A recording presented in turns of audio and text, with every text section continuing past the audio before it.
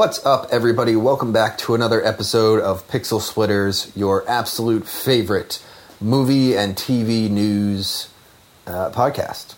Also Videotech. Yeah. But mostly movie and TV news. We do this a little bit every week, I feel like. Yeah. As always, I am one of your hosts. My name is Willis. And I am the other one of your hosts, and my name is Josh. And yeah, so today we're going to do things a little bit differently.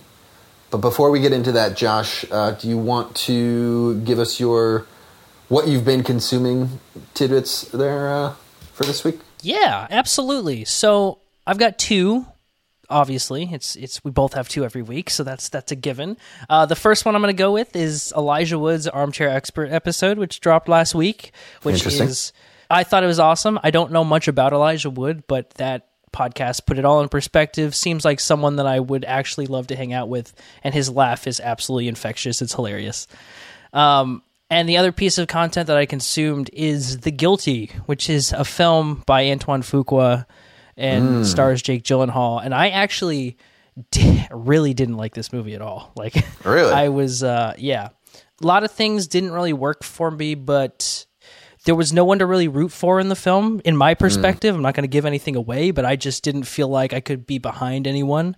Those are always the tough ones, yeah. It was a tough one, yeah. So I'm like, who's the protagonist if we don't have one? So yeah, those are my two pieces of content this week. What do you got this week, Willis? So I've got a couple. One I'll start with is a show you've probably heard of called Last Week Tonight with John Oliver on HBO. Yes. The heir apparent and really the one that picked up the ball from The Daily Show. Every week I tune in, and some of the stuff that he covers is amazing, and he just last week went back to a live studio audience, so you can actually feel the jokes land even harder now. So there's actually laughs coming along with it. Awesome. Yeah. And he reacts off of the audience and all things like that, and it's just excellent. The other piece of content that I've been consuming is a music. It's a music, Josh. Nice.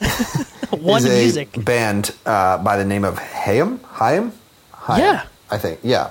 Yeah, the Haim sisters? Yeah, exactly. Yeah.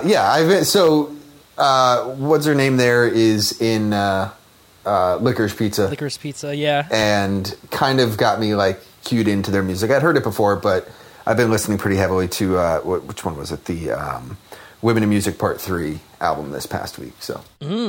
Okay. Hell yeah. Good stuff. Gotta listen to more of them. I don't know. I know PTA directed like 7 of their music videos instead of doing movies, so there's got to be something there. Yeah. And hence why she's now in the P.T. Anderson movie. So, that's our 4 pieces of content for the week. With that, let's explain kind of what we're doing this week. I think we kind of touched on it last week, but I don't know if we actually said it out loud or if we just talked before the podcast. Yeah, I don't know. But there are a whole bunch of movies that are yet to come out this year, and it is mid-October. I think it's safe to say pretty much mid at this point. And the 11th when we're recording. Yeah, we've got 2.5 months of movies left.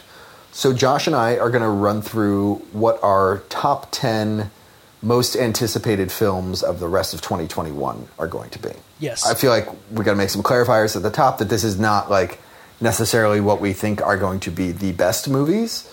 Although, given our history there, like I feel like that's not as much of a qualifier as it sounds like. You never know. Because I'm really excited for Clifford the Big Red Dog. Oh, yeah. Big Clifford guy. No. So, we're going to give you our top 10, and then we're going to give you a couple runners-up because it is such an insane season. And that's going to be the episode. So, we're going to go from 10 to 1, going back and forth. And these are all movies that are still marked to come out in 2021. Yes. Some of them are COVID delays. Some of them are streamers. Some of them are Netflix originals or Apple originals. Some of them are traditional, would be Oscar bait or would be box office smash. So exactly.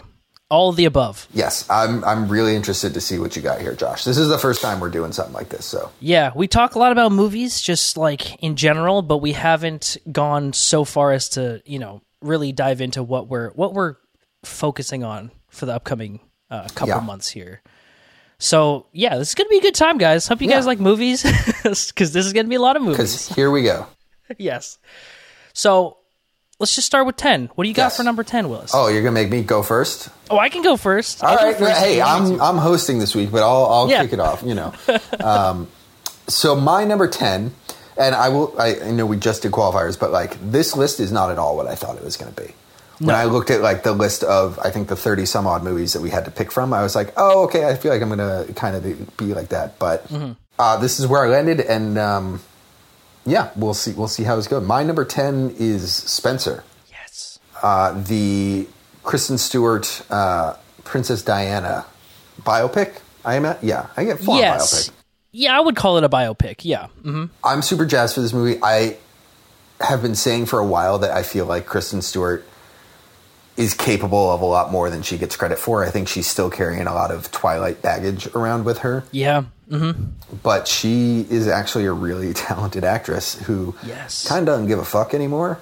Not like doesn't care about what she's doing, but like doesn't care what people think of her anymore. And she is absolutely unrecognizable in this trailer. It's crazy how much she looks like Diana in this. There was like one or two frames that I was like, okay, that's Kristen Stewart. But like one or two frames is like nothing. Yeah, out of a whole trailer? Oh my God, yeah. So, and it's like, it's going to be a compelling story. It's Pablo Larraín. Yes, Pablo Larraín, written by Stephen Knight. So I'm, that's my number 10. It's a good number 10. It's also on my list somewhere. Okay. It will be a mystery until we get there. It will be. It'd be hilarious if that was your number 1.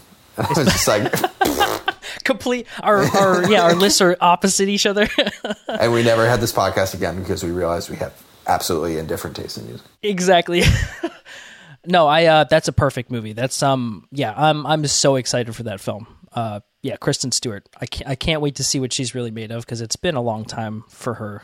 And this will be an Oscar nomination for sure. Easy. What's your number 10, Josh? So my number 10 is one that I did not think I would be putting on my list at all, and it's Red Rocket, which is a film by Sean Baker, who, if you don't know, did Tangerine and The Florida Project. So he's got a very specific style of filmmaking and writing. Stars Simon Rex as a washed-up porn star who returns like to his hometown, and nobody really like wants him there. Yeah. And it looks like a really, really good time. It looks funny. It looks like it's got heart, and I know it does have heart because it's Sean Baker, and everything he does just like tears you apart emotionally. Sean Baker really sells like what you're going to get from this movie. Exactly. And like he does portraits really well of people, like not like photography portraits, but like a film portrait of someone. He really dives into the characters, and I think that this is perfect. Simon Rex is another guy that I'm like, yeah, he kind of has never had a chance. I don't think he's been in a lot of he's been in like Scary Movie and like just a whole bunch of not great stuff. And so I think this is going to be a really good opportunity for him to kind of show what he's made of. And also, I heard when this premiered at Cannes, it had both walkouts and a standing ovation. So that can only mean something really divisive, something one of a kind is on screen. And I don't know if this is even getting like a wide release or not, but I'm going to try and find it because I'm very, very into this film. Just from the trailers, it looks like something that I've never seen before. Yeah, for sure. This one is not on my list, but I will say it was on there a couple times.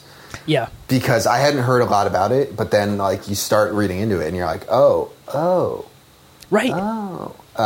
Which unfortunately seems to be like something that like the more you look into any movies that are still coming out this year, you're like, oh. So, true. Everything looks amazing. Yeah. Yes. But yeah, so my number 10 is Red Rocket, and fingers crossed, man. Yeah. Do you want to go like back and forth? Like, do you want to do your number 9 now, and then I'll do my 9 and then my 8, and then we'll kind of like snake our way up? Yeah, we can do that for sure. Yeah. Okay, so let's go right on to 9, and my number 9 is House of Gucci.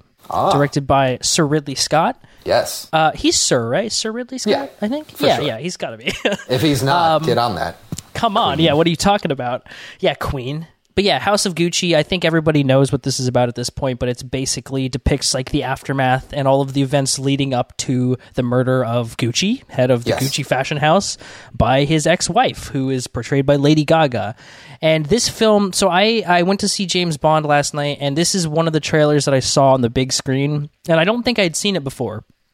And just the cards of the actors popping up, Academy Award nominee. Every single one is Academy Award nominee, and I was like, just that alone is pretty impressive. Like, that alone would sell me on this movie if it wasn't already Ridley Scott, if it wasn't people that I actually enjoy watching on screen. And again, I don't know if this is going to be good. It could be terrible, or it could be incredible, and I don't know, but Al Pacino looks awesome. Jared Leto, Jared Leto, it'll be interesting. So, House of Gucci also on my list, but I won't say where. Yeah, it's one of those things that I'm like, this, if nothing else, is going to be the darling baby of the Oscars this year. Yeah. Mm-hmm. Like, everything about it screams like this is going to be nominated for 11 Oscars and take home 5 or something like that. You know what I mean? The Jared Leto character, I'm really curious about, because it could be amazing, or it could be one of those Jared Leto pushing a little too far. Yeah. Because I feel like he toes that line, and a lot of times he doesn't really toe it well. He crosses it more often than not, in my opinion.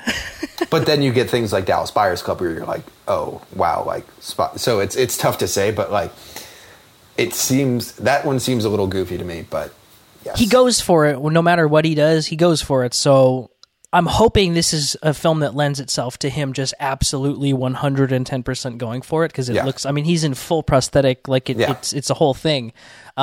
So who knows? Again, just the fact that Ridley Scott's attached, I could have known nothing else, and it probably would have been, and that makes somewhere. But yeah, I've got high hopes, and I hope it lives up to it. We'll see. This is coming out relatively soon, I think. Yeah. I want to say Thanksgiving. Yeah, November, the end of November. Yeah. Okay, which, so all of it's relatively close, It's true. It's 2 months out. But yeah, so that's my number 9. What do you got, Willis? My number 9 is a Netflix movie. I was like, woo, okay, so then I'm way off now. I'm changing the rules. Favorite album? 2 picks in, yeah. Mine is a Netflix film called The Harder They Fall, which this one also toyed. This was at 11 and 12 a little bit, then came back up as I sort of messed with it. But this is a Western starring seemingly pretty much every black actor or actress working in Hollywood currently. Pretty much, yeah. But big standout of Jonathan Majors, who seems to be incredible in it, and Lakeith Stanfield, who seems to be absolutely amazing. Okay, led by Idris Elba and Regina King, directed by James Samuel, which a very stylistic director. Anything? As a director, not a lot. This is, I think, his 4th.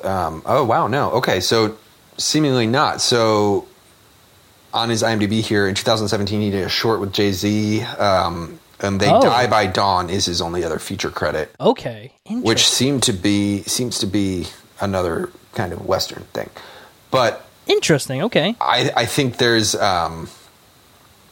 a lot of style going on here that I think is going to play really, really well. And I think Netflix tends to have really, really Oscar-worthy contenders, and then really, really popcorn movies. And I think this is kind of finding a nice middle ground there. So I'm super excited for it. Absolutely. This is one that kind of flew under the radar for a while. I didn't know. I think you brought it up to me first, and I was like, "What? I don't where did Idris Elba is starring in a Western? Yeah. Why did this not come across my desk? Yeah, this looks incredible. And again, just the cast alone, I'm like, just sign me up. You don't get all of these people in a room and have them read a terrible script. Yeah, come on now. Yeah, so I don't know. That I would say this is the biggest one that I'm kind of this could go either way. It looks really cool. I'm really on board with the casting and everything, but it could be a bad movie. Yeah. Yeah. You never know. And that's November as well, right? Yeah. Yep. November 3rd. Damn.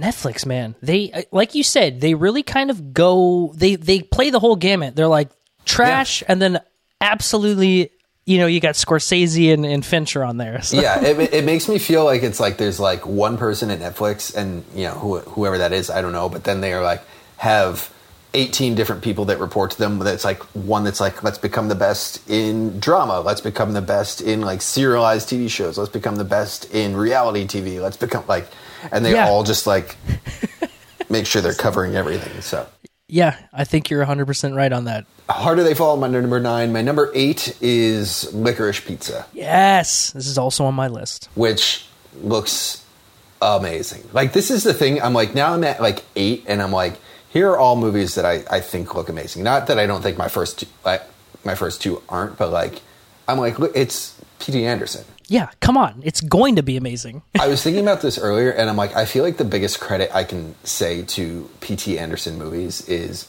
I remember like where I was in my life the first time I saw one. Like, I remember very specifically where I was in my life when I went and saw There Will Be Blood for the first time, or Punch Drunk Love for the first time. Like, I'm like, I remember that night. Do you know what I mean? So like, it's an event. Yeah, it's like we talk so much about like blockbusters, but you're right. It's like an event. It's like, here's something that you're gonna like carry with you for a very long time. Yeah, absolutely. And I'm super on board. Like I was saying, the cast looks incredible. Haim, what is it? Haim? I think it's Haim. Haim? Okay. Haim. That's what I've been led to believe. I don't know. I'm old. I'm craving the old card there. It's okay. But she looks amazing. Was it Cooper Hoffman, son of Philip Seymour Hoffman? Yep. Looks great. The cinematography is amazing. I was staring at it, I'm like, I'm sure it was shot on film, but this looks like it was shot on film, which I think is something you could say of any P.T. Anderson movie. But true, but this is very specific, like, because he was supposed to be in like the 70s. And it's just so specific in it. You're right. It like, as soon as it started, I'm like, oh, this is clearly shot on film. Yeah, like, very it's weird. I was like going through the list, and I'm like, why does my brain have a different mental image of Licorice Pizza than like same everything else? Like Licorice Pizza, even the name makes it feel like it's like more like filmy and analog. I don't know what that 100%. is, but yeah. There's something about this that's really got me into it. So Paul Thomas Anderson. I mean, need we say more? Yeah, I mean, come on. It's crazy. And you're right. I mean, I remember vividly when I saw Boogie Nights and when I saw, I mean, there's just, he is one of those filmmakers that, and I've heard other filmmakers talk about him before. He's just a pure, like, cinema auteur. Like, he is just someone who has, he's as perfect to a director as you can get. And I honestly, I kind of liked Soggy Bottom better than Licorice Pizza in terms of a title, but I'll deal with it, Yeah. Still same kind of vibe. Like it's the same kind of title. Like exactly. You get the same like gut feeling from Licorice Pizza that you do from like Soggy Bottom. Right. You're like, what is going on here? Like, yeah. Licorice Pizza is also, of course, on my list as well.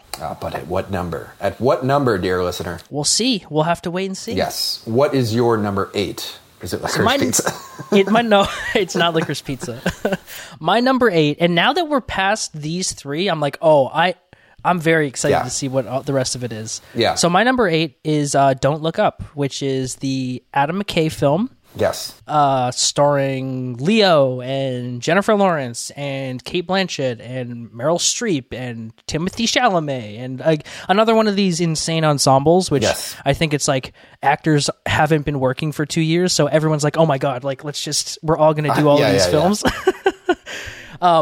But I know we spoke a couple weeks ago about our thoughts and feelings on the tone. And it's growing on me. Like, I watched the trailer again today, and I get it. And I always tend to forget, or not forget, but I place it back in my mind that Adam McKay was a comedy director and a comedy writer for years. I mean, that's what he got famous for, was Step Brothers and Talladega Nights. Yeah. And then he just recently started doing these things. So and Anchorman. Well, and Anchorman, yes. Jesus Christ. But I think that he's going to be able to marry those two things, and it's been labeled as like a black comedy, like a dark comedy. So it's not it's supposed to be funny, but it's also supposed to be like fucked up. So, I mean, that's kind of all I need to hear. Funny and leaving you feeling horrified. Yeah. Exactly. And it has to do with climate change, which is, I'm sure, half the reason Leo's in it in the first place. Yeah. And and yeah, I'm just very excited to see what this movie is, especially since it's premiering on Netflix. I'm like, this is a very, very and in big theaters, which and makes, in theaters. you know, but like that's like the afterthought kind of thing. I'm like, most people will see this on Netflix. Like, Yeah. that's just how it is. yeah. So I'm just, I've got excitement. I can't, who knows what this is going to be? Another one where I'm like, fucking Ariana Grande is in this movie. So it's like, Yeah. who knows? Matthew Perry is in this movie. Like, and you know, my hopes are high is Yes. what I'm going for. I will say, Don't Look Up, not on my list. Really? It almost Yeah. wasn't on mine either. And then you put it on the thing and I was And like, then it was like shit. also all these, yeah. So like I am super, and like this is, again, I feel like I'm going to say this about every movie we talk about, but like there are so many of these things that are like a sliver up or down, like just Sure. But like there's some about it that I'm just like, I'm going to watch it, but like, and maybe I need to watch the trailer again, but the tone's not hitting for me. I'm just kind of like, this is going to be a weird, like it makes me think, did you see The Big Short? Yeah. Big Short, great movie, but like kind of just like going down the middle of the road in terms of like stylistic, Oh yeah. you know? So Don't Look There was Up. no Wolf of Wall Street and it was no Yeah. Moneyball. Yeah. Yeah, 100%. Yeah. So I don't know. I'm jacked for it, but there's a lot of stuff coming out right now. Right, and that was the thing. I was like, the fact that he's steering more. And did you see Vice, by the way? I did not see Vice. No. That one worked a little bit less than what we just said. Big Big Short Yeah. did for me, which is why I'm like, oh, since he's pivoting into comedy again, Is he like course correcting? You think? I think he's course correcting, and I think that this is going to be a culmination of everything he's like generally learned over the past Yeah. like 7 to 10 years, and I think it's evolution going to be of a filmmaker. Yeah. exactly, and that's why I'm like, ooh, shit, this is going to be something else. Yeah. All right, so that brings us to 7, your 7, which is my 7. yeah. So I feel like, hold on, I have to like draw this on my piece of paper so that I remember what the hell's going on. I know I'm just like going backwards, but I'm like lost. Yeah.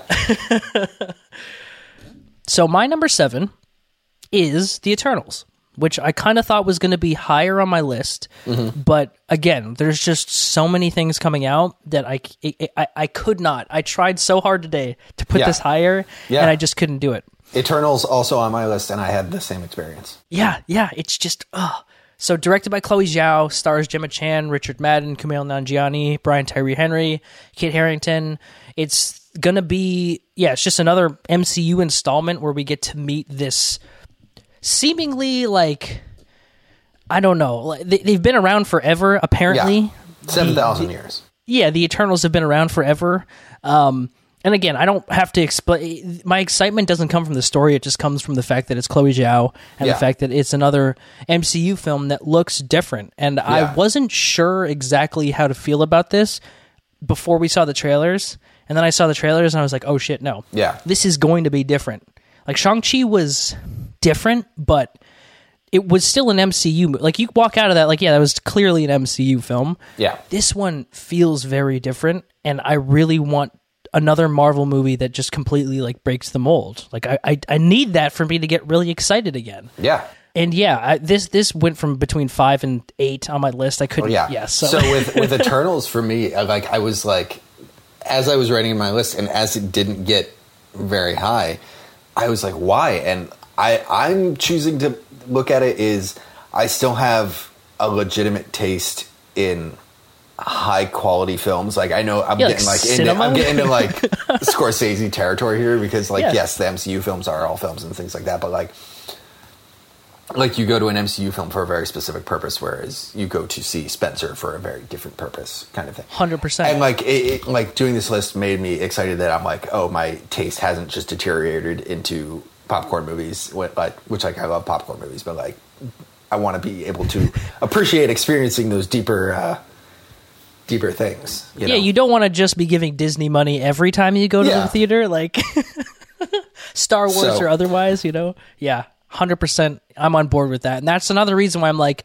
it's hard to get so excited about these MCU movies in this day and age, post to Endgame. Yeah. Because that felt like the conclusion. And it was like, Yes. okay, so now we're going to keep going and not just keep going, but we're going to have 7 MCU movies this year. Okay, that's seems like a lot, but okay.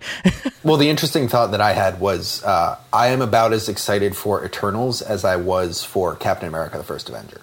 Okay. Which is a weird comparison because I'm like, yeah, like when you in the grand scheme of things, I'm like that movie isn't a huge. That's a world building movie of like how Cap got to the future. Exactly. So I don't know. So that is your number 7, right? Yes. What do you got? My number 7, we already talked about, is House of Gucci. Yes. Like I said, I think going to be the Oscar darling this year. I think everyone will talk about it. Everyone who just sees movies when they're told to by the Academy will be all about this movie. Mm-hmm.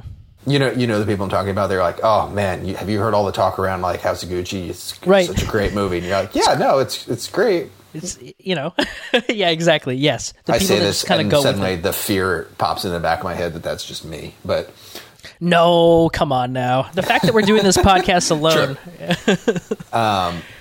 So yeah, I mean, House of Gucci, like it's going to be a powerhouse. Like, it's inevitable. What, It's inevitable. Al Pacino, come on. Al Pacino, let's go. Lady Gaga, exactly. It's such a weird concept to me that, not that Lady Gaga hasn't always been an amazing artist, but like that we're like, oh yeah, like serious actor Lady Gaga. Yeah, like Academy Award nominee Lady Gaga. It came up as the panel. I was like, yeah, that was the biggest flex in the whole. The fact that it was just bam, bam, title card, nominee. I was like, come on, Ridley. Ridley doesn't have an Oscar, right? Does it say nominee for him? Oh, he's definitely nominated. I don't know. I might be completely off my rocker because the more I think about this, the more I'm like, no way. I'd be like hyper aware of the fact, but wait, hold on. Let's see. Nominated for 4 Oscars. He's never won though. Nominated Best Director for Thelma and Louise, Gladiator, Martian, probably right. Black Hawk Down, and The Martian. Yeah, but never won. I get that. Damn. Just judging by those movies and what those years were like, going in my mind. I kind of understand. Well, and it's a weird thing because like Gladiator did win Best Picture that year, so like true. He has won, just not for Best Director, right? Which is such a like how. Which I guess one the trailer must say Academy Award winner Ridley Scott then because he technically did win. Yeah, it's like Academy Award winning writer Ben Affleck, like. Yeah, true. He did. Yeah, he won. True. Yeah. You're totally right. Yeah. So yeah, those title cards. I think doesn't Gaga have one for the best song? Probably. I honestly don't know. Anyway, we're getting way too much into this. We've already talked about House of Gucci, so that just shows you how excited we are. Yeah, it's gonna be good. I'm so excited. It didn't break the top 5 for either of us. Neither of us. That means the rest are gonna be fucking nuts. So, well, this is actually working out well because my number 6, because it's my turn to say 6 now, right? So I get it. I'm the one that goes up 1, and then you go over. And no, that's not how. Anyway, we both go over and up 1. Yeah, I drew it on my. Oh wait, I can't show you my paper because you'll see all my. I drew it on my paper, and that was a close one. And it totally makes sense. But so my number 6 to keep us going here is Eternals, which same thing. I was like you look at this list, and I'm like, all right, well, like it's gonna be. The Marvel properties are massive. Like, I'm going to be so excited for those. But right. I think the highest it ever got was 5, and then Same. I knocked it down, so. Yeah, it's just too much coming out. Like, you can't. If that was just Eternals and, like, that was it, then it would be, top 5 easy, but it's just... It's weird if it was, like, going to be, like, a Chloe Zhao, like, Avengers, like, characters that we know, or, like, like, then I'd be like... Yes, give me all the shit that I'm familiar with in like a really pretty, well-made package. Like exactly, but it's just there's a lot of different things culminating on this film, and the fact that it even hits our top 10 is interesting because it's not IP that either of us know, right? Like, I don't know these guys. It does have a crazy, amazing. Like everybody, well, I'd say like 60 to 70% of that cast is recognizable. Yeah. Oh, if not more. I mean, and the main cast. You mean? Yeah. Yeah. And I read an article the other day that was like, how on earth is Angelina Jolie in a Marvel property? Arguably the biggest star in a Marvel property. Yes, but she's been doing this for the past like 5 years. She was doing like Maleficent. Like she's been doing all these weirder, like bigger, I think just trying to But she steered in. When does Angelina? Well, after this we can steer into another thing. Sure. But Angelina Jolie has been like that for a very long time. Like, does she ever do anything that's like Academy Award, like easy? Well, so there were she made her dive into directing. I remember, which I was like, yeah. But she does show up in things. Like, it's weird because I think of her early career as more of a indie kind of world. Yeah. And then she was like basically discovered, I guess I would say probably for Tomb Raider. Yeah. And then after that, it was kind of like, oh yeah, here's this massive star that's like, here's Mr. and Mrs. Smith, here's Salt, like all these like... Yep. Beowulf. Beowulf. Wanted, yeah. Robert Zemeckis, yeah. So it's weird, but yeah, I think of like Hackers or like Pushing Tin, you know, like these smaller movies where she was like really good, but like really kind of punk rock. True. Mm-hmm. Yeah, back in like the 90s. Yep. But interesting. She's had a weird run of it recently. But yeah, I suppose now that you say that, I'm like, we can't be surprised that she's in like some kind of Hollywood kind of thing. Because that's what she does a lot, right? Relatively speaking, but it's like more like she does a lot of action stuff. Maybe not always the top tier thing, but it does surprise me that it kind of took her this long to get introduced. Because I'm like, she seems like she would have been someone that they would have, actively tried to pick up. Which maybe it's true, but who knows? Yeah, it's true, I'm sure there's a handful of actors out there that Marvel's been eyeing for a long time.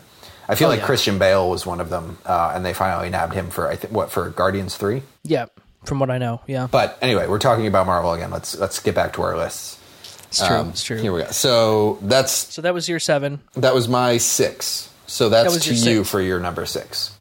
Okay, so my number 6 is Last Night in Soho, which is an Edgar Wright film. Yes. Which I am a huge fan of, so no matter what he puts out, it's going to be something that I'm looking forward to. I think the last thing he did was Baby Driver, if I'm not mistaken. I think that was his last directed piece, yeah. Yeah, and he was supposed to do Ant-Man, which I'm salty about, but, we got Anya Taylor-Joy in this, which, again, like, I'm not super familiar with her talent. I know she clearly has it, because she's fucking in everything right now, so that's amazing. So, and also... Bankable. I don't know how to pronounce the other girl's name. Thomason? I don't know how to pronounce her first name. I don't either. She's also so good. I saw her in Old for the first time, and she was fucking phenomenal in that movie. And so I'm super stoked for that. And also, this is dark. Edgar Wright tends to not do that type of stuff. He takes dark stuff and makes it fun, which is like kind of weird. So, yeah. I will say this is not on my list. Yeah. But this is, spoiler alert, this is one of my honorable mentions. Mm-hmm. Because I want so desperately to be super excited about this movie, but I'm not like a big like horror guy, and I was just like, I'm not like, I'm gonna see it because I love me some Edgar Wright.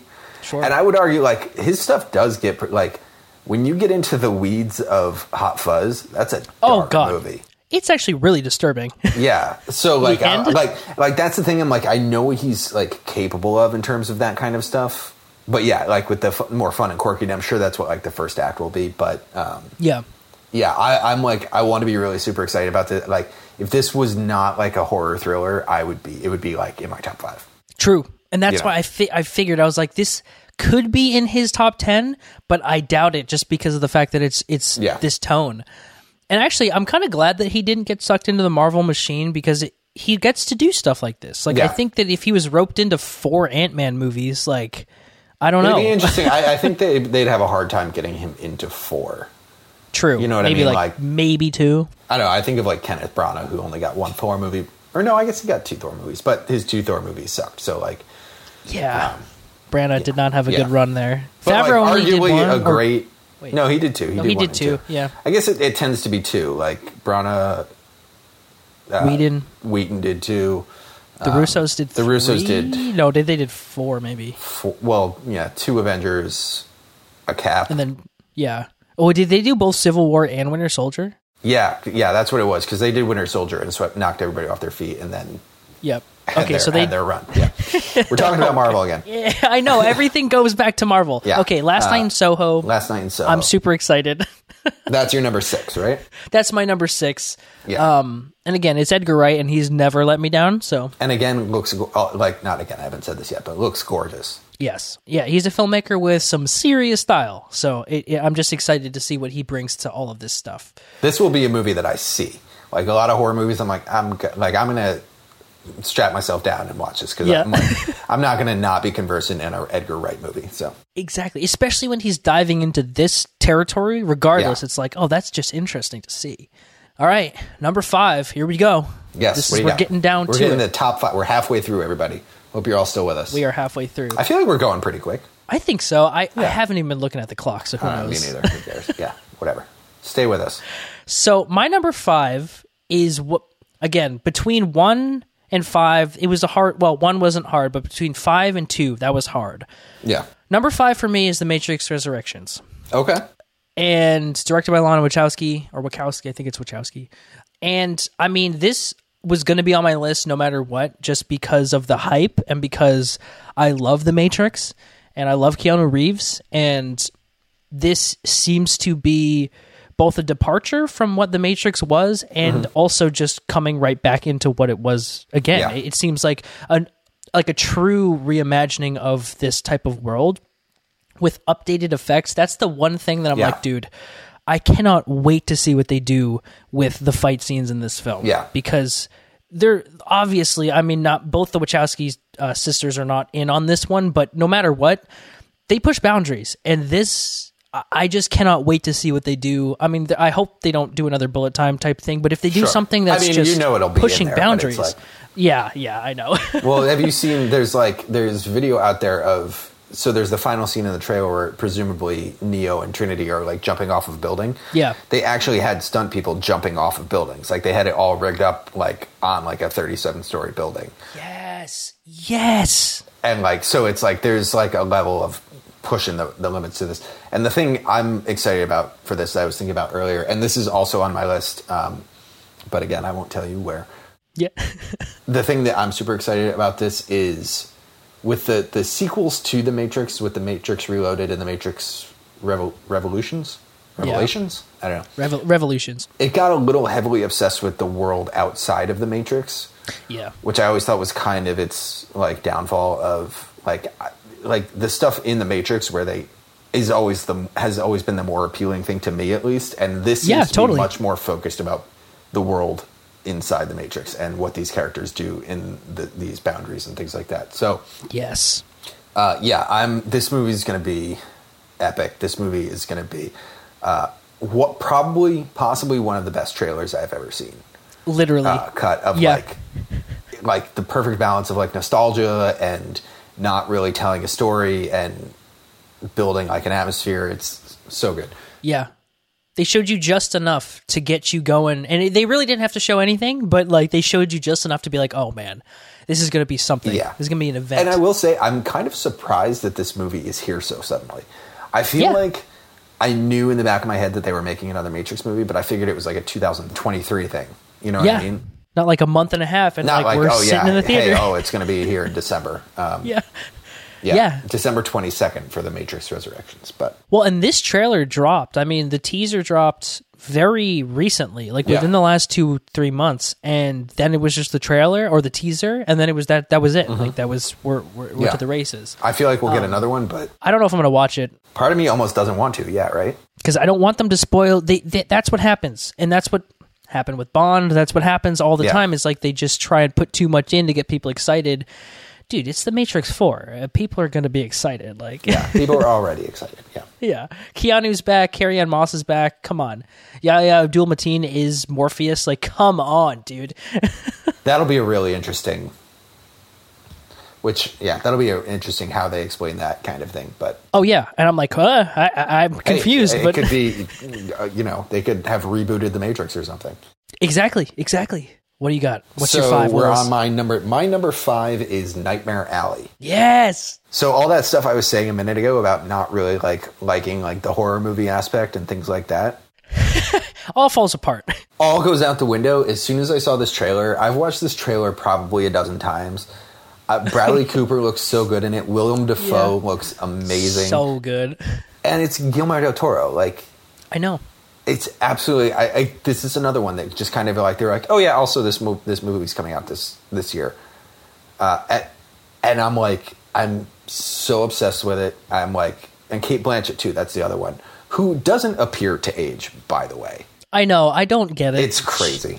She's timeless, truly. Yeah. So yeah, I have nothing else to say. I'm just like, this movie looks amazing to me, and I want it so bad. Yeah, this one was one of the ones that was on my list up until we added the Netflix movies on, and then I had to go on to my honorable mentions because it's just, again, Guillermo del Toro hasn't made something since Shape of Water. Yeah. Like, dude, and I've been waiting for him to really get into something like this, because before that it was like he did a lot of Hellboy stuff, and he did Pacific Rim, which I'm a huge fan of Pacific Rim, and I even like Hellboy to some extent, but I want to see him get back into his like horror roots, going back into that. Devil's Backbone. Pan's Labyrinth. Like, I want to see him get dark, and I think this is going to be it, and it's super stylized, and I'd Bradley forgotten Cooper. that was him for Pacific Rim. Yeah, right? That seems out of character. Totally out of character, but and I love that movie. But Nightmare Alley. Sure, but not. Yeah, it's you can't. It's weird to say Pan's Labyrinth and Pacific Rim are by the same director. It's true. But so good choice on number 5. Yes, cool. My number 4 is Tick Tick Boom. Yeah, nice. Which is one of those that's like probably wouldn't necessarily make the top 10 of a lot of people's lists, but I have like a very deep connection with like Rent and Jonathan Larson, and I think this is a Oscar vehicle for Andrew Garfield for sure. I don't know. There's like so much in contention here that I'm like, I feel like it might get missed, but I am so about it. I've been listening to the Tick Tick Boom original cast recording pretty much since the first trailer came out in like June. Nice. And this is the one that I'm like, I look at this movie and I'm like, I know this doesn't belong among all of these other like it's a musical amongst like a list with Ridley Scott and Guillermo del Toro and P.T. Anderson and like, and it's higher than them. yeah, and it's so like I know that a lot of people probably won't agree with my choice for that, but it's your list, man. Hey, it's your list. And is this a Netflix exclusive, or is this going to be a simultaneous? This is a Netflix. Ooh. Yeah. Or no, they are releasing it in theaters. Okay. But like limited. Yeah, gotcha. So it's not like It's like it's one of those. It has to come out in one movie theater to qualify. Yeah. So, like, that's why I think we're going to get an Andrew Garfield Oscar push for it. Mm-hmm. I don't know if he's got a chance against like. Oh, interesting to look at. I guess Adam Driver for Gucci. Potentially, but I mean, ooh, that's an interesting one. Not a huge. Let me look at the bigger list here. It's really not much, actually. Like, Leo doesn't have a big bid this year. Like, Don't Look Up, maybe, but Leo. like, yeah. But like, again, I don't think that it's not like a fucking Calvin Candy performance. I don't think. Well, oh no, yeah, we're getting like King Richard. That's going to be the big one. That's right. And the Tragedy of Macbeth. Yeah, and even Cyrano. You're right. Yeah, and Dune, I'm sure, is going to have some. Yeah. Okay. But you're right. I think there'll be a push to nominate him. I'm hoping he pulls it out. Yeah. But that's where I'm at. Insanely talented Andrew Garfield. Yes. Forever hunting for that kind of movie that he's good in. Sounded like some shade there, but No, I mean it in the best possible way. But it's like I feel like he does these really indie things. I think of like Never Look Back. Oh, okay. He also did one or like Silence Houses with Scorsese. Yep. Like there's like he does these really intense ones, but then and like Social Network, like that. I don't know how it took me that long to say that, but then he tries to be Spider-Man and is good as Spider-Man, but like is like a way better actor. So I feel like he's spent his entire career trying to figure out where his little groove is. I think you're right, and this might be it. Again, the trailer looks incredible. Musicals. So musicals about 30-year-olds in New York City. There you go. Hey, there's an audience there. Yeah, 30-year-olds in New York City. Exactly. So that would take us to your number 4, Josh. Yes, and my number 4 is Spencer, I'm so looking forward to this movie. I can't even describe it. And just because I know what Kristen Stewart is capable of, not because I've seen her do anything that's like incredibly. I've never seen her do something that's like really given me that confidence, but I just know that there's something there with her, and I think that this is definitely going to be an Oscar bid for her. Maybe Pablo Larraín. I don't know that much about his work. He did like Neruda and The Club, but I've never seen those films, so I've he does a lot of stuff, foreign films, so it's just he's one of those like given the type of movie this is, you expect like a more established director behind him, right, or behind it, like, and it seems like it's delivering from a very, very established director, right? You know, it feels very Yorgos there, of The Favorite, which that my brain might just be doing that because it's a British film. No, I think there's like stylistic similarities, but like I'm getting totally, but yeah. No, I totally agree with you. Yeah. Do you know a lot about Diana and like that whole? So honestly, no. I know generally about it, but I did not dive into it too much. And I think that might be another reason why this is so intriguing to me, because it's like, okay, I don't know much about this. I know of the situation and what happened and who these people are. But if I can learn about it through this vessel or this vehicle, I'm okay with that. And again, just judging by the trailer, it looks beautiful. It looks absolutely beautiful. And it's oddly timed too, because of all the like controversy with the royal family and Meghan Markle and all that kind of stuff. I'm like, here comes a movie about this when it's maybe not at the forefront of people's minds, but like it's not like the last time you heard about Diana was 1997 or 1998, whenever she died. Right. You know, like it's true. It's more topical than that. So totally. I think that movie, I think it's going to be great. Yeah. And I've heard like murmurings from Telluride that, it's like, regardless of what the film is, she gives a performance that's worth watching. That's the thing. I feel like I'm really excited about that, because I feel like I've heard that somewhat across the board of like people who have seen these movies are just like, this movie's great. This movie's like, the initial reception for House of Gucci has been amazing. Mm-hmm. The initial receptions for what was the other one I had in my head? Oh, there was both King Richard and The Power of the Dog. Yes. Yeah. Huge. People are like, wow. Yeah. So that's your number 4. That's my number 4. Spencer. And what's your number 3? We're getting into the top 3 here, folks. Top 3. And so my number 3 is Licorice Pizza, because I love Paul Thomas Anderson. And again, I just seeing it last night on the big screen. This was another one of those trailers that I watched seeing Bond yesterday in the theater, because I'd never seen it that big. Oh man, this is a movie you want to see in the movie theater. Like, he does make movies for theaters. Yes. And it's not like the Christopher Nolan makes movies for theaters type of thing. Like, no, he makes cinema for cinemas. I feel like the way to Christopher Nolan makes movies that belong in cinemas because of like their scope and their size, and P.T. Anderson makes cinema movies because of their like presence and impact, and like it's just like it's like a wall of sound that's like just like saturating your entire soul. You're totally right. As opposed to like explosions and like, you know, car chases, etc. You're totally right, because even like if you think about just the cinematography in his films, which is very specific, it plays so much better on a big screen because it's so. I mean, he does all those crazy, like in Boogie Nights, the amount of like one-ers in that fucking movie where it's like, how is this scene still going? It's been 5 minutes and they haven't cut yet, and they truly don't cut because it's on film. It's like, okay, it's just made to be seen there.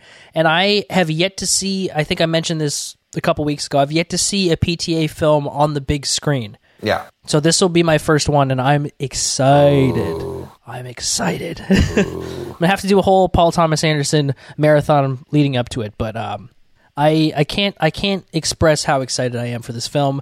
And even like before we knew anything about it, I was like, this is gonna be amazing. Like I'm just like, I don't know who's in it or what, but it's gonna be amazing. Well, and it's been one of those like that we're just kind of like, we haven't heard really much about it at all until like the first trailer dropped like a couple weeks ago. Like, They were like, we didn't even know the name. There's this movie coming out. It's going to be, and like, I said this earlier, but it's the same kind of thing. I was like, oh yeah, that movie's going to come along in like 2022 or 2023 or so. I know it's coming, but it's not, there's no reason to pay attention to it yet. Exactly. But here it comes. Yeah. It's like, oh no, here it is. And like, you know, in November, like, are you kidding me right now? Yeah. Okay. Yeah. Yeah. So Licorice Pizza, guys. That's my number 3. Number 3 from Josh. My number 3 is The Matrix. Yes. I am so excited for this movie. I can't, like, it's so massive. It like the scope, the people, the way it looks, like it's as much of a like cultural impact kind of thing, I think, as just like a movie industry impact. Yeah. Because like the number of people that can just quote you random things from The Matrix, you know, like I know Kung Fu is part of like pop culture history, like red pilling, like red pill, blue pill, like all the like the scenes in it, like I don't know, and it seems like a true to form revisiting of it, not like a cash grab. Yeah, I think there is a level to which it is a cash grab, but like it seems like Lana Wachowski would have said no if she didn't feel it, if she didn't know that there was more story to tell. Exactly. Like there's no reason to come back if you don't have something else to tell. Yeah, like they could do more and be like, okay, yeah, like it's after, and who knows, I feel like I'm just going to describe the plot now and feel stupid, but like, oh yeah, after like the piece at the end there, like there's like this whole Cold War situation or something that just like happens and blah, blah, blah. And like you could get into it, but I feel like this is going to be something that's more original set in this world, and I cannot wait. Now, do you think it's going to be, because the Matrix, like the original Matrix was kind of, and I'm going to be completely throwing out something that I have no idea if it's true.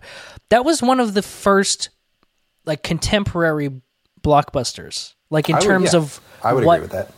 Like action films, like that revolutionized everything. Yeah. I wonder, I mean, this seems like obviously it's going to be dealing with a lot of the same stuff because from the trailer, Neo doesn't know what the hell's going on. Yeah.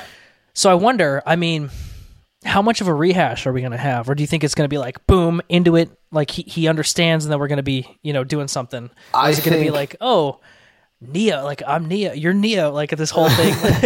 Yeah. I think it's going to be, I think the presumption going in will be that the viewer has seen all 3 other movies. Gotcha. Because I caught a couple things in it there. I'm like, that wasn't a stat. Like, there's a scene where they go through like a door that's like a bright white door, and I'm like, that was something established. I think in the second movie, they were like, oh yeah, there's like back doors built into the Matrix where you can like go through that door and come out another door. So there's like established themes going on that they're like, I think they're just going to say like, yeah, this is part of the universe, but like, I don't think that's what you're asking. I think I don't think we're going to get like a similar like freeing Neo from the Matrix kind of thing. Gotcha. I think, I don't know, and this is kind of why I say like a Cold War kind of thing. I feel like it was like he's going to be like the fully realized one, and then the machines found a way to sort of trick him once and like kept him sedated with the blue pills and whatnot, and it's going to be like the like. So I guess that's a similar kind of like freeing him from the grips of the Matrix kind of thing, but a whole different thing. Yeah. Okay. Like no training necessarily. It's just like there's like this god that lives like in downtown, you know, in a penthouse downtown, and you know, we just got to make sure he goes to therapy every week and gets his pills so he doesn't like tear down the whole thing. Where we can. Oh man, I'm so excited for this movie. Oh my god. I think the one scene, and then we can move on, but the one shot in that trailer that really gets me is when he's in the elevator and everyone's staring at like their iPads or their phones, and like he's kind of like, what's going on? I'm like, oh my god, like the metaphor of like the machines are controlling us is like so much more pertinent now. I know. Maybe that's why Lana was like, we got to do this again, because people didn't get it. Yeah. People have fallen back into the Matrix. Still like even more so than in 1999 or whatever. Yeah. Wow. Yeah, Matrix guys. Jesus. All right. So that was your number 3? Yep. So we're going to my number 2. So there are 4 movies left now. And there are a lot of things. There are a ton of things that haven't come up. And I don't know, but I'm willing to bet that at least one of our 2 remaining ones is the same movie. Guaranteed. Like absolutely guaranteed. Yeah. It's a pretty good bet. So like this is wild. The number of things they like we didn't even talk about. But again, this is, if we made a list of what do we think is going to be up for Oscars, totally different list. Oh yeah, completely different. Oh yeah. All right, so my number two, and this surprised me. My number two is Spider-Man: No Way Home. Okay, all right. I thought when we first considered doing this, I'm like, all right, well, my number one is Spider-Man, because like, who is not fucking jacked about Spider-Man?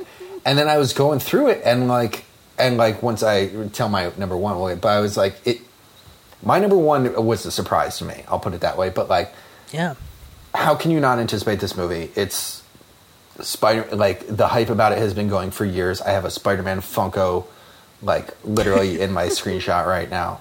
Like Spider-Man, like I grew up on like the 90s animated show, which I read a theory the other day that like not in No Way Home, but in Into the Spider-Verse 2, they'll have the animated character from like the 90s Spider-Man, which would be the greatest fucking thing. Because like that show, for those of you that remember that show but don't know anything about what's going on, that show got canceled after its like 4th or 5th season or something, and like just ended on a huge cliffhanger. Like they got through one major part, and then they're like, all right, we're going to go do this whole other part.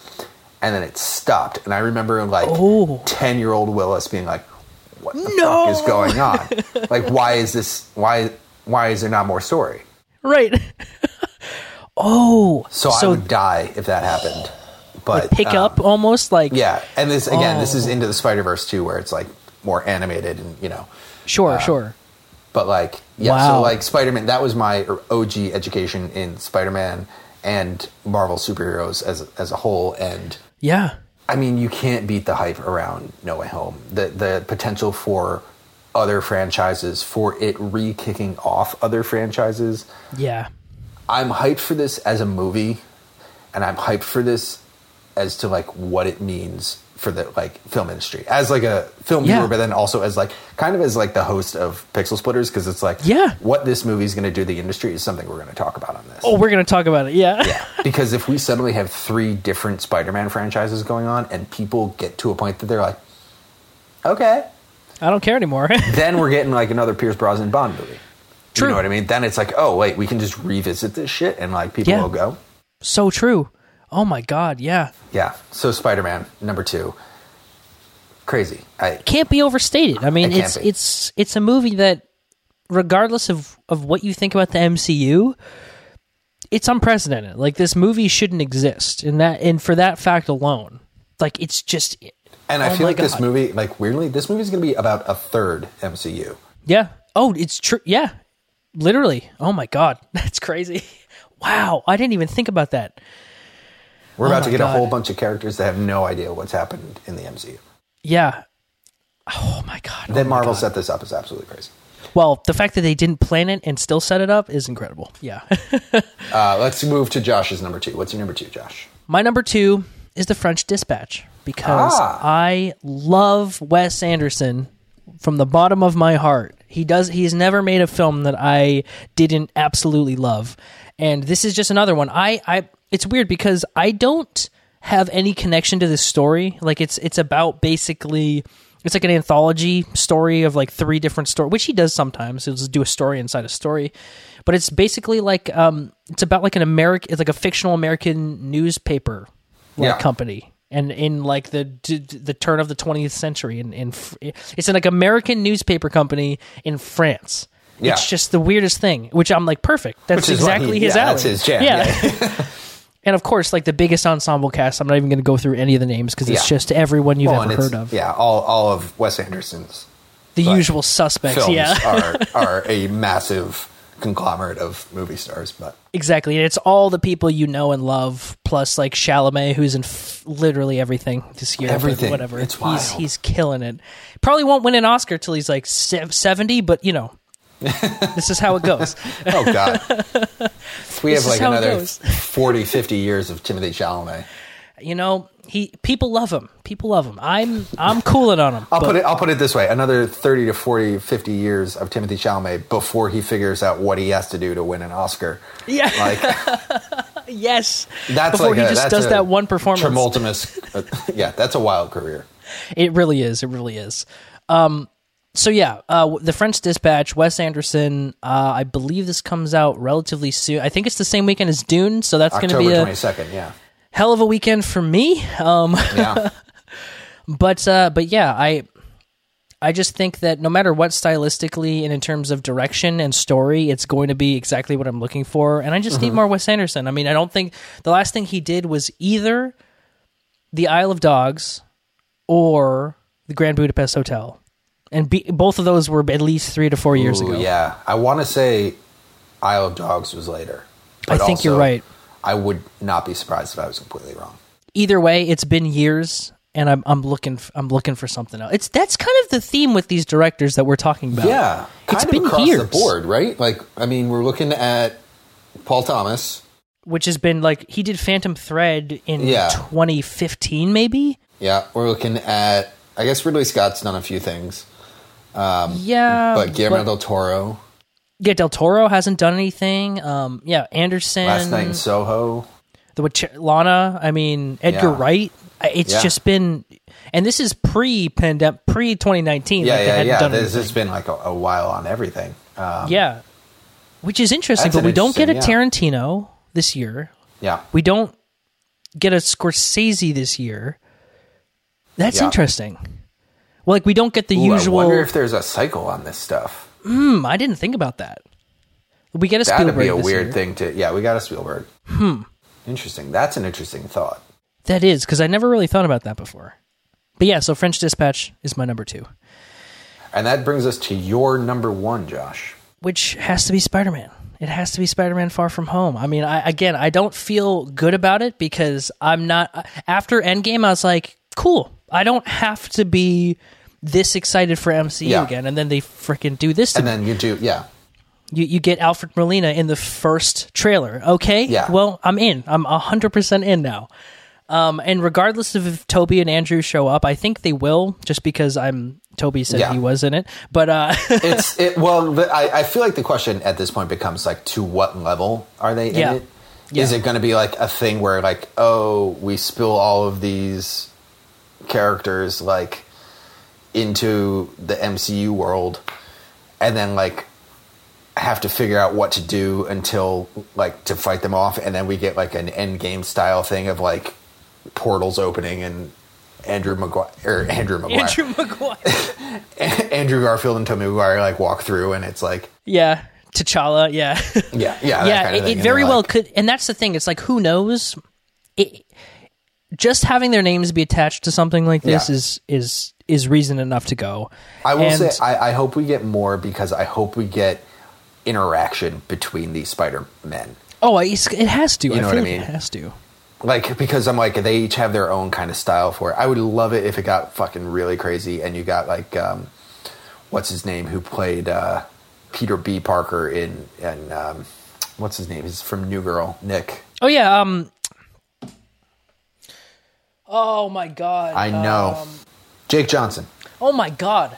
Jesus. How? It's like the most normal name too. How? That's probably why. It would be dope if just like Jake Johnson came through in a Spider-Man costume too, and we got like a weird, like, oh, this is a tie into. I don't think that'll happen, but you can anything literally at this point, anything's possible. Nothing. So we can get Spider-Pig, like exactly. Or I think I said that before, that I wanted Spider Noir with Nick Cage, just in his full Nick Cage. Oh, that would be. Oh my dope. God! But and Nick Cage will do anything for no money, so bring him in. I was gonna say, like, to go back, like, part of me almost feels like we should do like an Oscar noms one of these now, because I'm like, Pig, man. I want to, like, I haven't seen Pig yet, but like, watching the trailer, you're like, this is a performance. This is something real. But no, I agree with you on the Oscar nom one of these. Yes. But yeah, so that's my number 1 most anticipated movie. It just, by sheer fact that it exists, has to be for me. And again, I don't think this is going to be the best Marvel movie even, but I have to see. I'll be there opening night. I have to see what happens. It's a phenomenon that, like, you could write books about how it could possibly have happened. Yeah. It's cinema history, whether you like the MCU or not. Like, the fact that people can be excited about something that potentially has 20 years of films built into it. Yeah. It's crazy. It's crazy. It's insane. And it's the crazy thing, not the crazy thing, but a crazy part of this is you are dealing with three different, not entire generations, but three different generations of children who grew up with Spider-Man. Like, I watched the Tobey Maguire Spider-Man. I was in my teen, well, I don't even know when I saw Andrew Garfield's ones, but it was a different, I wasn't a child, definitely. Yeah. And then Tom Holland's like, no, I was an adult for Tom Holland, so that's different. But it's like there's a whole generation of kids who only know Tom Holland. And it's like, oh, the crowds at these theaters, man. It's going to be 30, it's going to be 20 years of people. Yeah, it's crazy. Oh, man. So what do you got, man? What's your number one? All right. So did you think that my number one was going to be Spider-Man? I thought it might be. And now I've got no idea. I definitely thought it was going to be, like, looking at this list, I'm like, it's going to be Spider-Man. But there's this one movie that as soon as I saw it, I went, oh! And I was like, well, that's going to be high. And then I compared it to everything else that it came across, and nothing beat it. Whew.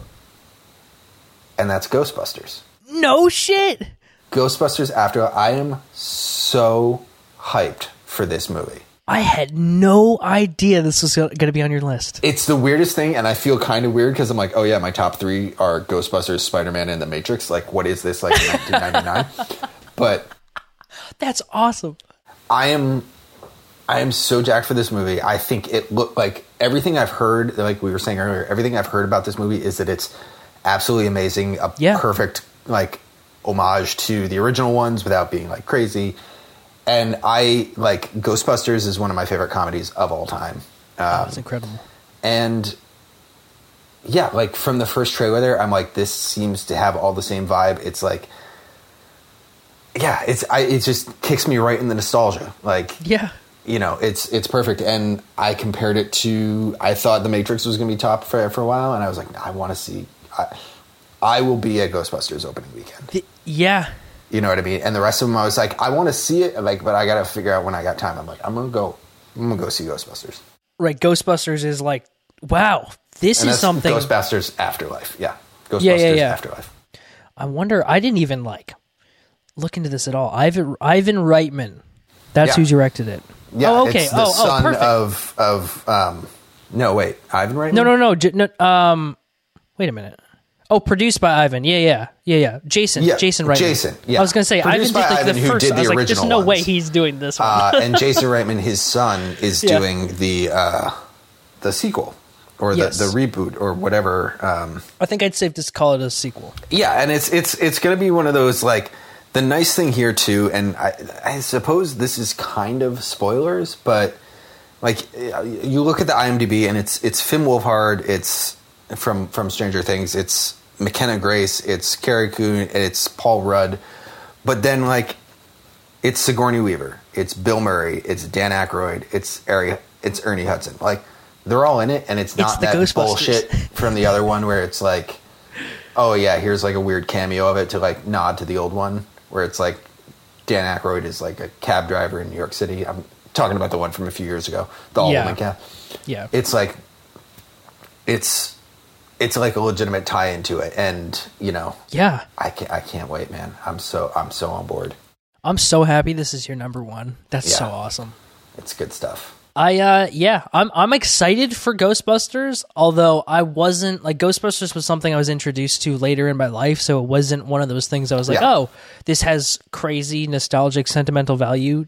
It's a similar thing to me that I think as I have for Tick Tick Boom and, like, Rent and Jonathan Larson. Like, right, Ghostbusters is, like, a very dear thing to me, so I'm like, and, like, to hear that it's good is like, that's I'm bugging out over here. So, and what do we got for a release date on that? That one is I think it's November. November 19th.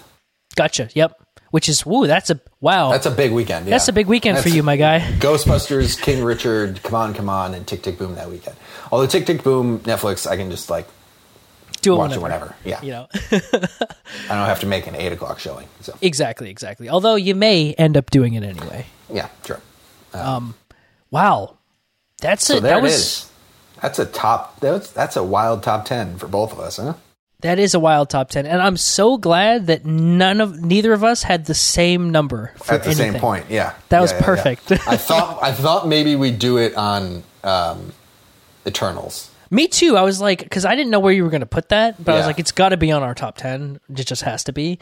Same with House of Gucci. I'm like, who knows? Yeah, like we'll both be in there, but like, it's interesting because I feel like even like though we talk all the time, like I would if you had said pick what I'm going to put on here and put it in order, I don't think I would have been anywhere close. No. Yeah, for you too. I could have gotten some of them just because we talk about those movies, but your top 3, no, there's no way. All right, you want to roll through the honorable mentions here? Yeah, so I have a few, and like this is ones that I'm just like I feel like I have to mention this because I'm like, is this fucking movie? So I have 3 honorable mentions here. And then I feel like we should do one of just like nobody picked this fucking movie that's huge. Yeah. So, well, okay. One of my runners-up is Last Night in Soho, which I think I said that when we were talking about it, I am 100% there and I'm going to see it. I'm just like, the subject matter, I'm like, yeah, okay. Yeah. Like, I will see that at some point. I'm not lining up opening weekend. Yeah, that's not opening weekend. Yeah. My second runner-up is The Power of the Dog. Yeah. Which looks absolutely incredible. Yeah. Benedict. I don't know if I can get my head around him with like not a British accent, because even in like Doctor Strange, I'm like, okay, but like he's still a sorcerer, like he's got British little isms, vaguely British, exactly. But this is him as a cowboy, and like a creepy ass cowboy, which this is directed by Jane Campion, which we haven't heard from her in a very long time. Yes. I mean, like, we're talking, like, the piano and things like that. Like, this has been a long time. This is another one that's, like, this is where has she been for X years? Like... Yeah. Like a world-class filmmaker. Like... This is gonna be, like, a haunting movie, I feel like, where you're just, like... Yes, definitely. And I've heard from Telluride that this is another one that's, like... Whew, this is a movie. This is a fantastic movie. And then the other honorable, or do you want to do your honorable mentions, or should I do all 3 of mine? You can do your 3. We don't have a order. My other honorable mention runner-up is The Tragedy of Macbeth of Joel Coen. Like, this is going to be a powerhouse. I want to be super into it again, but like this would have been my number 11, I think. Yeah. Because I'm like right there, but I'm kind of like, I don't know. I feel like I was a little burned, not burned because it wasn't bad, but like the last Macbeth with Michael Fassbender. Yeah. Which is absolutely gorgeous, but I'm like, oh yeah, it's literally like just the Shakespeare play, which has been done 6 or 7 times now. Right. So they didn't bring anything new to the table per se. Yeah. It's a weird thing doing like straight adaptations of Shakespeare stuff. Cause it's like, why is it necessary? Yeah. And so many people like are going to know exactly what it is going in. So exactly. And this is what Denzel and Frances McDormand. And Frances McDormand. And like, I was sad, like Frances McDormand has won 2 of the last 4 Academy Awards for Best Actress. So it's like, which is unreal. Like, for those who don't follow the Academy, that is so fucking hard to do. Yeah. Like, it's near impossible. It's insane. And it's like, yeah, she's like the go-to arguably more than like Cate Blanchett or something. Like, she's the go-to talent actress. So or like Helen Mirren or something. Yeah. Like anything she does is going to be just like golden. So yeah, 100%. So those were my 3 runners up: Last Night in Soho, Macbeth, and The Power of the Dog. Yeah. So my 3 are 2 of them are the same. Well, I'll give you 4 because I have so many. Yeah, give me as many you want because like if you don't say a couple in this, I feel like we're gonna have to talk about them anyway. It's true. So Tragedy of Macbeth is on there. Power of the Dog is definitely on there. I want to throw in there King Richard just because I am so... I've been waiting for Will Smith to make a serious bid at an Oscar because he hasn't. He really hasn't. I mean, it's weird looking at his IMDb because it's not great. Yeah. It's really not great. I mean, in terms of films that I love from him, 2 maybe, and like Men in Black is on there. Yeah. Like there's nothing that he's done that is I don't know if I want to say that, but like there's nothing that he's done that's been like a super Oscar bid thus far. I think that's fair to say. Maybe the only one I like Ali, maybe a little is Ali. Yeah. Which is like the Michael Mann.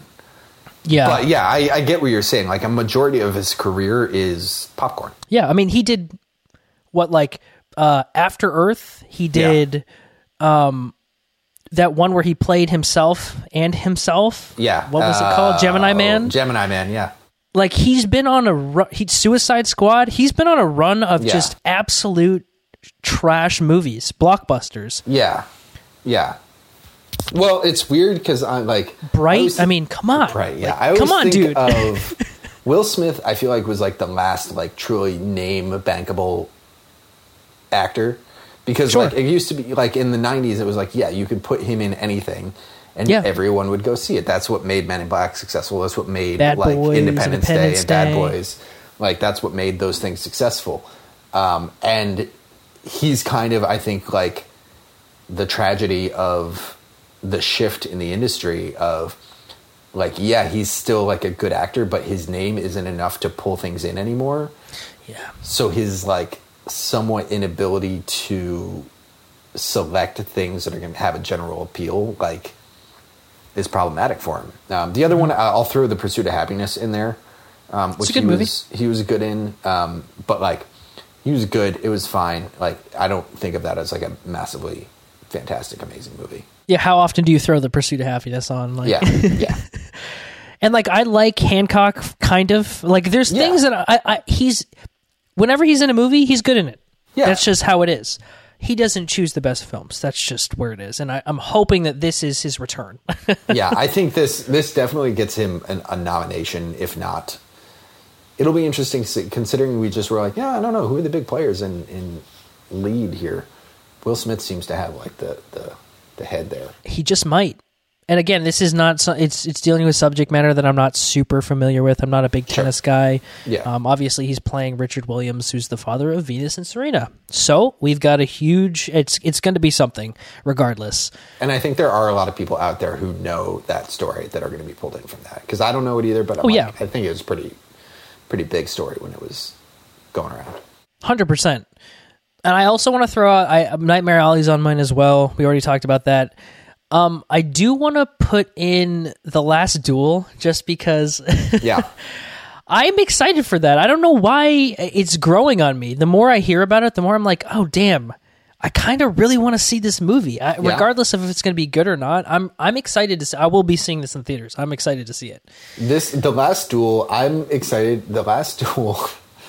This is like not reflecting well on me, but like this has the potential to be one of those movies that I put on when I've had like one beer too many, and then I just like rage hate the entire movie because I'm like, I look at this trailer and I know I'm like I have to be in the right mindset going in to be like, I am going to accept the idea of Matt Damon in this role and Ben Affleck and Ben Affleck is just going to be Ben Affleck hanging on a throne there, but like exactly with blonde hair. Yeah, I'm gonna like Matt Damon. I gotta be like, okay, like, yep, I buy this. I'm in.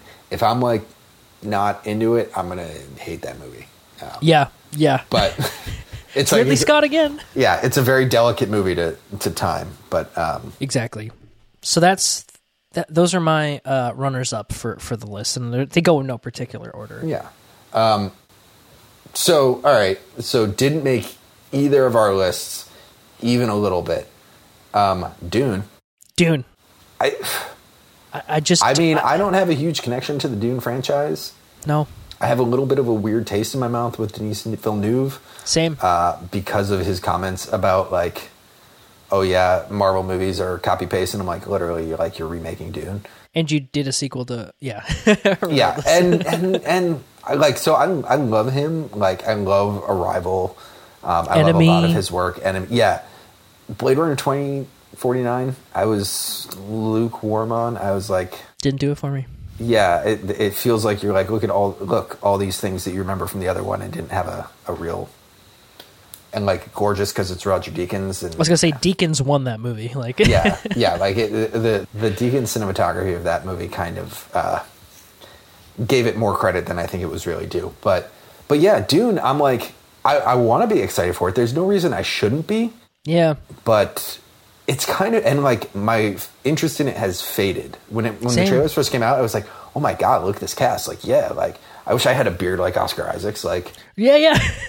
Strong beard game in that movie. Yeah, Jason Momoa, yeah. Although I recognized the other day when I was watching a trailer, there's part where he has a beard and part where he doesn't, so I don't know what's up with that. Ooh, shifts in time, perhaps? Yeah. No, I'm in the same exact spot as you, man. It's a beautiful sci-fi based on like a legendary series, so there's no reason why I wouldn't be into this. But I think it's like we talked about James Bond. I think we're just like, who cares? Just get it out. We've been seeing these trailers for 2 years now. What I was just going to say, I feel like Dune has unfortunately found itself in a arena with a lot stiffer competition than it was expecting. Yeah. You know what I mean? Because I'm like, if I'm picking the movie, like, I mean, we just did it. If I'm picking the 10 movies I'm going to see this year, Dune's not in the top 13. Didn't even make our runners up, for God's sake. I don't know. Interesting. Very interesting. And we're going to see it, but it's not like I'm not rushing. I mean, it's going to be, it's going to be one of those. But and I wonder, I mean, we just talked about the fact that all of these films, like a lot of the big ones coming out this year that weren't teased in 2019, they just dropped the trailer and then the movie's coming out in 3 months. And then here we go. Yeah. That's probably working so much in their favor because of stuff like Top Gun and Dune and No Time to Die, where it's like, okay, how many more trailers can I see for Top Gun? Like, I straight up am not going to see that anymore. Like, I'm not going to theaters to watch that. Yeah, it's interesting. I'd have to dig through and see like how many of these actually were COVID delayed. True. Because I'll bet plenty of them. You know, there's definitely a level to which these were like, this is so robust right now because we got a bunch of delays. But it's so true. How many is questionable. Cool. Wow. Crazy. Look at that. Yeah. All movies. The whole podcast, guys. Yes. It feels weird to do recommendations now because we just. I guess we haven't seen any of these movies, so it's we can't true. So, any other movies you want to talk about here, or do you want to just go into our? I mean, not really. We went over relatively everything I wanted to talk about. Like, there are some that I'm like, oh, these will be Oscar contenders, but we'll save that for the next one. Exactly. Well, who knows? We might do another one of these because there's a lot more stuff coming out. So yeah, let's get right into the recommendations. All right, cool. Do you want to go first? Do you want me to go first? Sure, I will go first. Cool. My recommendation this week is a film from 2011 called The Intouchables. The Intouchables? The Intouchables, yes. I believe it was a French movie.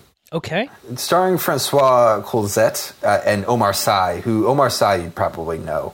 Yes. His career has kind of grown since then. But this is a film from 2011, like I said, where Omar there becomes sort of the caregiver to a old, rich paraplegic who can't really move his arms or legs. And it turns into this whole kind of great story of the two of them kind of, discovering each other's worlds and becoming more versed in what it means, what a different world means for each person. And it's a really good movie. It has a soft spot in my heart because it's the first movie me and my wife ever watched together. Aww. It was remade a few years back starring Bryan Cranston. And Kevin Hart. That's what I was about to ask. Is that what that movie is? Yeah. It is. The French one, the original, is so much better. Yeah. Yeah, it's so full of heart, and it's one of those. We were saying this earlier off pod, but it's one of those movies that you kind of forget you're watching subtitles after a little bit because it is in French. Right. But it's really good. It means it's engrossing. It means it gets you. Yeah, pulls you in. Yeah. Damn. Well, I gotta add that. Is that on Netflix? I believe so. Let me look here because I will add that to my queue. It was for the longest time. It is. I just checked. Okay. Perfect. Yep. Netflix. All right. Got to add that to my list. I'll watch that over the Kevin Hart one. There you go. One can only hope. Yes. And what do you got, Josh? And I have, keeping with my October theme, I've got another horror movie this week. And it's Jennifer's Body, which is a 2009 film directed by Karen Kusama, which I did not give a fair shake back in 2009 when I saw it. I did not understand this film correctly, nor was it marketed correctly. Did you ask me about this film last week off pod, or I think it's possible. I've talked to you about this. I think Jess before. asked me about this a couple days. Has something happened with this movie that it's in the news? Ooh, I don't know about that. I just rewatched it like last week. That's the only reason I'm talking about it. Interesting. I think Megan Fox is having a huge renaissance, which is also great because she deserves it. But no, this movie was, it's a great time. I on Letterboxd, my review of it is this movie kicks so much ass because it seriously does. It's literally a play on all the horror tropes that you come to know and love and just turns them on their heads. And it was... Like, if you weren't around and, like, conscious of films in 2009, this film was not marketed as what it is, which is basically a comedy film where Megan Fox just kills a bunch of boys, which is hilarious. It's just hilarious. It was marketed as, like, a horror film with Megan Fox as, like, the draw for young guys, which I'm like, that's sure? It was just post, like, her in Transformers run, and it was like her whole sex object in that kind of exploitative thing, which sucks because this movie has, again, she deserves way more credit than everything that she's gotten. Amanda Seyfried is also in it, and I think you should watch it. It's streaming on Amazon Prime right now. And go in with an open mind. It's very early 2000s, which is hilarious. Like the emo punk bands, it's incredible. Adam Brody's in it. It's a good time. But be prepared for what you're in for. It's definitely gory, and it's not like scary, but there's some disturbing elements to it. But guys, Jennifer's Body, please give it another go. So that is a lot of movies we've talked about. That's a lot of movies, more than ever before. Yes.